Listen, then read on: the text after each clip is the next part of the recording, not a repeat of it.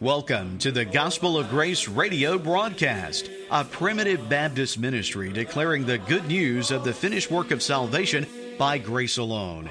This weekly radio program is brought to you by Elder Joe Nettles, pastor of Sulphur Springs Primitive Baptist Church in Caledonia, Mississippi, and Elder David Wise, pastor of Macedonia Primitive Baptist Church in Ackerman, Mississippi.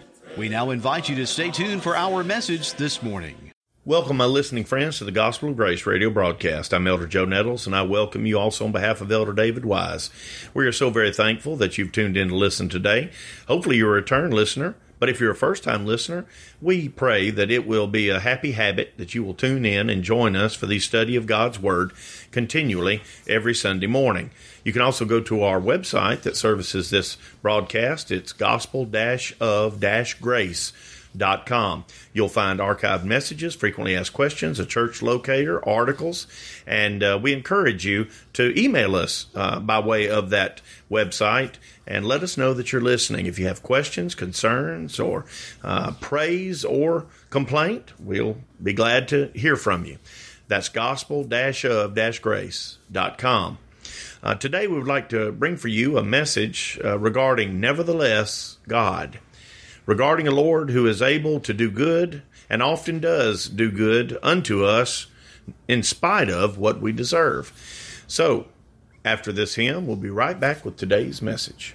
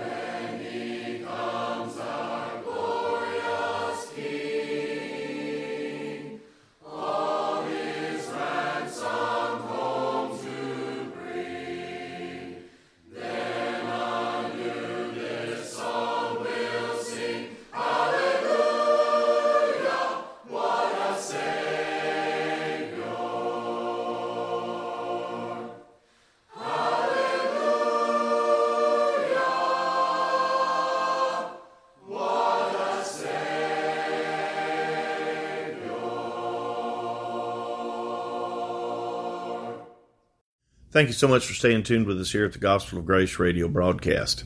I'm Elder Joe Nettles, and today I would like to begin an examination of a word that we find quite often in Scripture, but maybe we don't pay it much attention. And that word is nevertheless.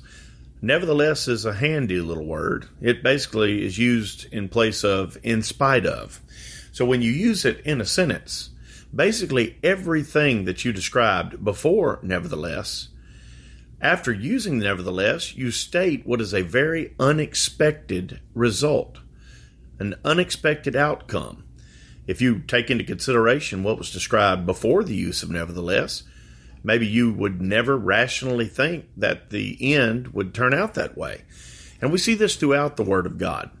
And we'd like to look at some of the examples that we see of the usage of the word nevertheless in Scripture. So right now I'm turned to Judges chapter 2. Judges chapter 2, and we're going to read verses 14 through 17. And the anger of the Lord was hot against Israel, and he delivered them into the hands of spoilers that spoiled them. Spoilers here means those who would conquer them, who would rob and steal from them. He sold them into the hands of their enemies round about, so that they could not any longer stand before their enemies. Whithersoever they went out, the hand of the Lord was against them for evil, as the Lord had said, and as the Lord had sworn unto them, and they were greatly distressed. Now, just reading that phrase, you would think, well, there's not very much hope at all for these people. They have angered the Lord. They have tempted the Lord. They have offended the Lord. They have done that which is extremely foolish, that which was downright wicked. But then in verse 16, we see, nevertheless, the Lord raised up judges, which delivered them out of the hand of those that spoiled them. And yet they would not hearken unto their judges, but they went a-whoring after other gods and bowed themselves unto them. They turned quickly out of the way which their fathers walked in, obeying the commandments of the Lord, but they did not so. The point of this is after nevertheless, it says the Lord raised up judges, which delivered them out of the hand of those that spoiled them. You see, God had suffered those people to come in and to conquer Israel, to oppress Israel for a reason, to show Israel the error of their ways, to use the wickedness of the spoilers to unfold upon Israel so that Israel might face some hard times, so that Israel might see that now it is time, truly, that we have been foolish. We need to repent, be converted, and we need to turn back to the Lord. I like to use nevertheless here because it shows the great mercy of the Lord, that when people had done things as wickedly as the Israelites had described in this text of Scripture, we see nevertheless the Lord was still merciful to them. He was still trying to mold them. He was still devoted to them. Remember, my friends, the Lord is better to us than we could ever deserve. Time after time, He suffers us to stumble into pits. Yes, we can make foolish choices. Yes, we can even disobey the Word of God, and that gets us into quite a pickle from time to time. He suffers us or allows us to stumble into these pits so that we might learn to avoid them. He chasteneth because He loves. That's right. The Lord only punishes or chastens His children whom He loves. Now, we're not talking about judgment, destruction, woe and misery and things of that nature necessarily that the Bible describes against the wicked. We're talking about what harsh things, those things that the Lord allows to touch His children, not for the sake of destroying them, not for the sake of retribution, but for the sake of changing them, of moving them toward a right frame of mind and a right way of living. It's like a parent who disciplines a child. A parent in their right minds and hearts, a parent does not discipline a child just to pour out violence against that child or to be harsh to that child, just to have vengeance against the child. No. By all means, when a parent with a loving heart and mind disciplines a child, it is for the purpose of the improvement and the betterment of that child. And I would to God that many of God's children out there today would learn how to discipline their own children. How many times have you seen parents that wouldn't bring their children to church because they were terrified of their own children making noise or not obeying? Friends, if you're in that state, if you have children under your home and they are ruling the roost, if you're not able to take vacations, go to restaurants, or even go to public worship because you're afraid of being embarrassed by your children, that is not the fault of those children. It is your square fault. It is your fault because it is your responsibility to have control over your children. Not to be oppressive dictators over your children, but that your children might have a healthy reverential fear of their parents. Because fathers, you emulate the Lord Jesus Christ. And we, as his children, should have a reverential fear of our Lord. So therefore, you should exercise the same over your children. So if I'm describing your case today is a good time to start, because I guarantee you, friend, the older they get, the more difficult. Even there will come a time when it's impossible to get them under control, to make them pleasant to be around, to mold them into the responsible person that you desire and pray for them to be. Now, looking at the concept of the Lord chastening his own children, we look in Hebrews chapter 12. It says, "For whom the Lord loveth, he chasteneth." So there, very plainly is stated that everyone the Lord loves, he chastens. All right? You'd have to have help to misunderstand that. So let's read on. "For whom the Lord loveth, he chasteneth, and scourgeth." That means disciplines, or puts the disciplining rod. "Scourgeth every son whom he receiveth. If ye endure chastening, God dealeth with you as with sons." Now, honestly, being chastened doesn't feel good. But friends, we're in a sin-cursed world. And, when we disobey, we are deserving of the chastening rod of God. And again, it is for our improvement. It is for our good. He said, "But if ye be without chastisement, whereof all are partakers." All who? Remember, he said, "For whom the Lord loveth, he chasteneth." So that's who's under consideration, whom the Lord loveth. "But if ye be without chastisement, whereof all that he loveth, are partakers, then are ye bastards and not sons. Furthermore, we have had fathers of our flesh which corrected us, and we gave them reverence. Shall we not much rather be in subjection unto the Father of spirits, and live? For they verily for a few days chastened us after their own pleasure, but he for our profit, that we might be partakers of his holiness. Now no chastening for the present seemeth to be joyous, but grievous. Nevertheless," there's that word again, nevertheless, "afterward it yieldeth the peaceable fruit of righteousness unto them which are exercised thereby.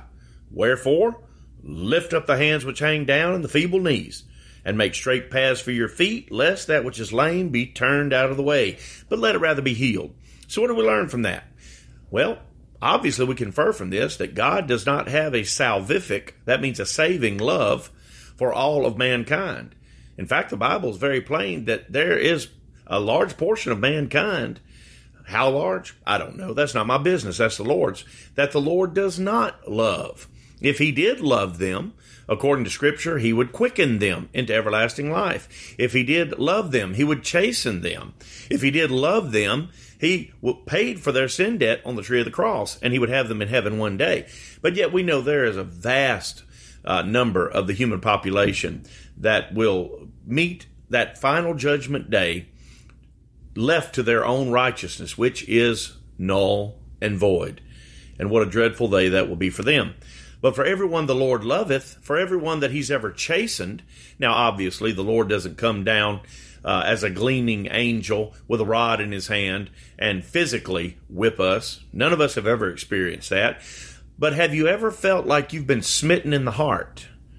I mean, not just because you got caught, not just because you feel guilty because somebody found out about it. Now it's going to make your social situation or your work situation worse. No. Have you ever felt smitten in your heart that you've done something wrong that is so very wrong against people that you were supposed to love, and ultimately that you've done it against God? As David cried in 51st Psalm, "Against thee, thee only, have I sinned." You see, have you ever felt that way, with a burden toward God, that, "Lord, I'm sorry for what I've done. I feel sick about it."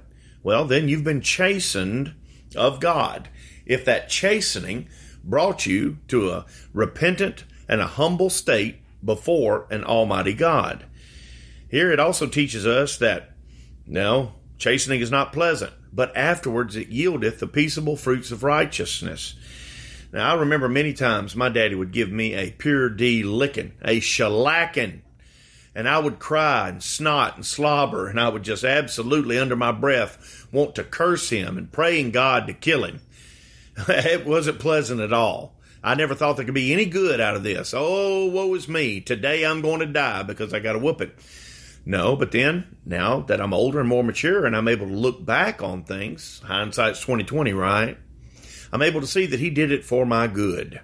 That he did it so that I might be a responsible person who's able to tolerate hardship with some measure of patience. Yes, even though God's children oftentimes deserve utter destruction.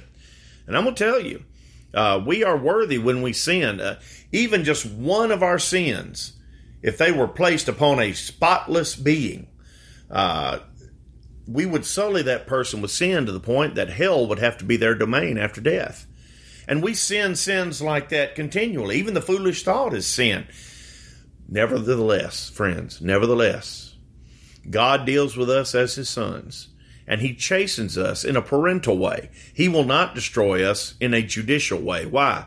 Because all of the eternal judgment that would rightfully have come down upon our heads, Jesus Christ paid for completely on the tree of the cross when he redeemed us from the curse of the law.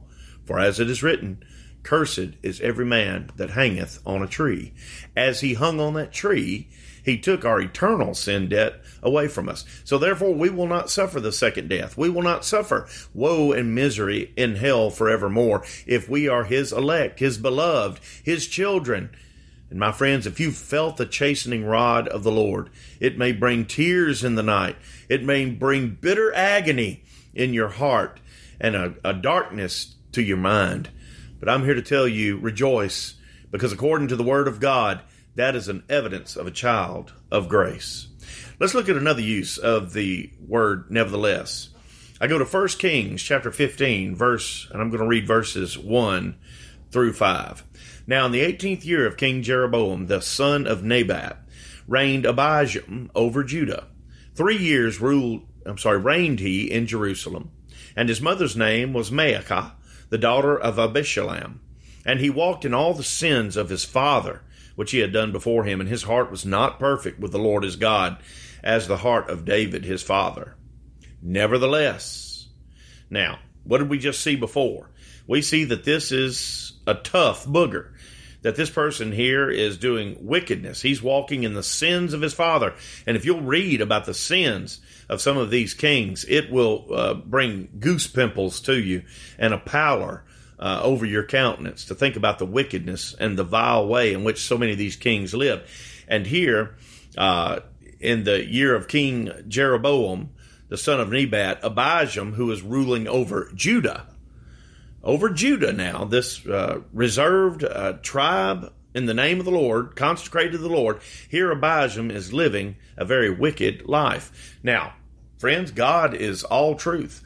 God is all righteousness. God is a God of judgment. Somebody may say, no, he's not. He's a God of love. He is a God of love. But his love will never destroy his essence of judgment. One cannot trump the other. No, they must harmonize. That's why it took Jesus Christ to come in all of his love and to die for our sins. Okay? So, here he's one who is living contrary to God. God, by all rights, could destroy this man based upon his own sinfulness. But yet we read nevertheless. Now, someone may say, well, obviously, if he's done these things, then he should bear the brunt of the injury for them. That he should be chastened for, that he should be punished for these things. But notice the word of God. Nevertheless, for David's sake, did the Lord his God give him a lamp in Jerusalem to set up his son after him and to establish Jerusalem. Because David did that which was right in the eyes of the Lord. David, who had been long dead, mind you. David, who was just his forefather, who had been long dead. Here it said, on account of David, because David did that which was right in the eyes of the Lord, and turned not aside from anything that he commanded him all the days of his life. Isn't that the imputed love of the Lord? Because we know David transgressed against the Lord. He lay with Bathsheba. He impregnated her out of wedlock. He killed Uriah the Hittite. Here David did some very dastardly things. But here in the eyes of God, who has imputed his everlasting love unto him, here is presented as one who has never done anything untoward. He said, save only in the matter of Uriah the Hittite. That is a very positive spin on the life of David. But yet, my friends, we have a God who is positive that his righteousness will be laid to the account of every one of his children. So here we see that Abijam, who had lived so wickedly, and the people that he represented, even though they had been drawn into this wickedness, yet they were spared, not based on anything that could be found in the land or in Abijam in that day. Nothing. Void. They had no merit to present before the Lord. They had done very badly, very wrongly. But yet, because of what someone else had done, someone who had died long before, based upon his intention, God's intention to do good for David and his seed, these people were spared this day. How often, my friends, are our children, your sweet children that are at home, that are about to face dreadful things going out in this world, multitude of temptations, terrible influences. How many times are your children or your fellow church members that, maybe they're growing apathetic, maybe they're growing cold, maybe they're not behaving in their marriage the way they ought to, maybe they're not living in a disciplined life the way they ought to, or maybe your friends. Maybe you have some friends that don't really act friendly toward the Lord. They act friendly toward the world, and they don't really live a sanctified life. How many times are our children or these church members who are our brothers and sisters in Christ, or our friends of our acquaintance, how many times are they blessed on our account? Have you ever thought of that? That you being devoted to the Lord, you reading his word, you going to your bower of prayer, praying for them, praying the Lord forgive you for your many sins and transgressions, owning the Lord's righteousness and humbling yourself before him. My friends, I'm here to tell you God is pleased with that. And he's a God who has the right to bless whomever he deems worthy to bless, just because it pleases him. Remember, it is not of him that willeth, nor of him that runneth, but of God that showeth mercy. And friends, if because of something you do in honoring the Lord, serving the poor, giving charitably, working diligently in the church, being part of the solution, not part of the problem, being an encourager and not a discourager in the kingdom of Christ. Friends, how God can bless these people in your realm of experience, these people that are related to you. Hey, look, David had long died. What about your great-great-great-grandchildren if the world stands that long? What about them? Maybe the Lord will see fit to bless them and pull them out of a fire and save them from a great, troubling, and destructive situation based not upon anything that they've done, but maybe because of something their great-great-great-great-grandfather or grandmother did in praying for them, even though they didn't even know what their name was going to be in the future. Oh, friends, should this not give us a compulsion to holiness and righteousness? Should this not give us a desire to honor and glorify the Lord, first because he's worthy of it, but also, my friends, because of the benefits and the blessings that we receive in our lives and that can be shared with others? Friends, I'm here to tell you, there's a lot of good the Lord has, and he's not stingy with it. You hear me? He can bless you. He can open up the windows of heaven and pour out a blessing upon you that all the storehouses you could ever build in your feeble little life could never hold. He's just that good of a God. Friends, why do you think we're still existent in the United States of America today, when for the last generations we've been slaughtering innocent unborn babies in the womb? How merciful do you think the Lord has been to us in this day and age in which we live, when we thumb our nose at the very first, most beautiful institution that he established upon this earth, the marriage, the institution of the family, and we make a mockery out of it by allowing people to exchange vows in churches under the hand of so-called ministers or priests. These people who are sodomites, these people who deny the word of God, who think that they have just as much right to marry as anyone else. This is perverse, my friends. And yet, here we still are. And even though we've had some economic troubles, we are so very blessed and still safe in this country. Why? Why would God do that? My friends, maybe it was because of your great-grandparents who served the Lord and lived in discipline and who believed what the Word of God says. that when the Word of God says a man and a woman should be married, that it should be a man and a woman. When God's Word said thou shalt not kill, then they saw that they shouldn't kill. When God's Word said to be honest, they didn't cheat on their taxes, and they didn't cheat their neighbor. When God's Word said let your yea be yea and your nay be nay, they didn't have to be recorded in a contract to do that which was right. A handshake and their word was ample enough. You see, friends, those people lived lives that unfortunately many people are losing sight of.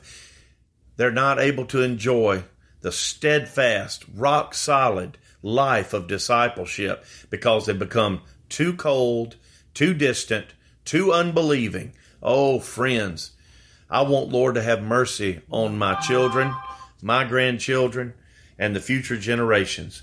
And so I would encourage you, brothers and sisters, take heed to these things, because we have a God who is able to do in spite of. He is able to do nevertheless. He is able to bring beauty from ashes. Friends, He is able to take 1 million Israelites from slave to free victors. He is able to move them across dry shod on a divided Red Sea. That God is the same God today. Now let's humble ourselves before Him. Let's praise His name. And let us cling to the God who does for us in spite of all the wickedness and all the evil that we do. Lord, have mercy on us. Help us to love You more. I hope these things have been an encouragement to you. We'll carry on with this subject, Lord willing, next time we bring these things to your mind. Until that time, I pray that you will consider these things and that the Lord will give a special blessing unto you all. God bless. Wonderful grace of Jesus, greater than all my sin. How shall my tongue describe it? Where shall its praise begin? Taking away my burden, setting my spirit free. For the wonderful grace of Jesus reaches me. If you enjoy the messages you hear on the Gospel of Grace radio broadcast, we invite you to visit a Primitive Baptist church in your community.